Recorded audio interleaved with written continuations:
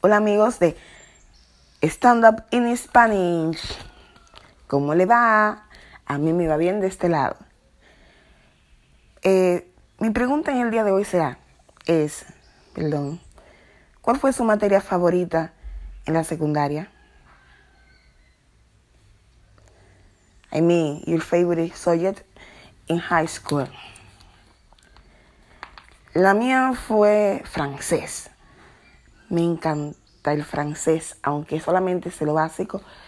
Comment tu t'appelles? Je m'appelle Margarita.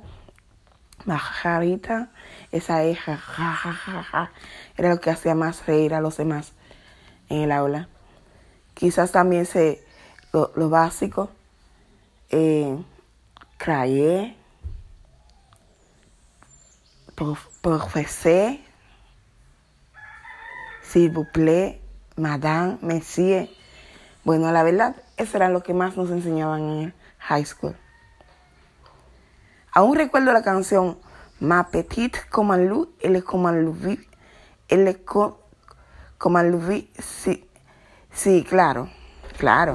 Fue la única canción que nos cantó el profesor durante 4 años. Para mis compañeros de clases, francés era aburrido. Porque no entendían. Hasta que un día le han preguntado a un estudiante, ¿cómo te llamas? En francés, claro. Bien, el profesor estuvo preguntándonos a todos, ¿cómo te llamas? ¿Comment tu t'appelles? ¿Comment tu t'appelles? Je m'appelle Margarita, je m'appelle Juan. Pero esa chica estaba tan distraída, que no pudo estar atento a lo que estaba dando el profesor en ese momento. Y el maestro, como todo un maestro, le pregunta a la chica,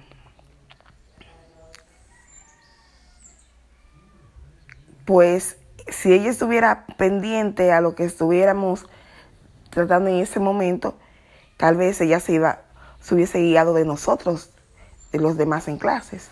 Pero no.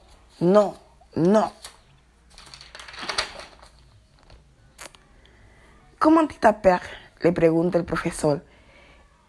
Ella responde, ay, profesor, yo no sé francés, usted lo sabe. Pero alguien le susurra a la chica, te está preguntando tu nombre. Bueno, ese alguien era yo, Margarita. El profesor vuelve y le pregunta, ¿cómo tu t'appelles?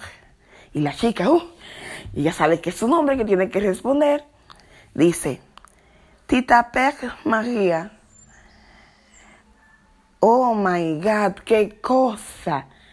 Ya ustedes saben cómo estuvieron todos los compañeros en ese momento. Y adivinen qué, ese fue su apodo toda una vida. Pero no solamente en la escuela, sino cuando usted la veía en el mercado, en las calles, en las discotecas, en los salones de belleza. Hola, tita Per.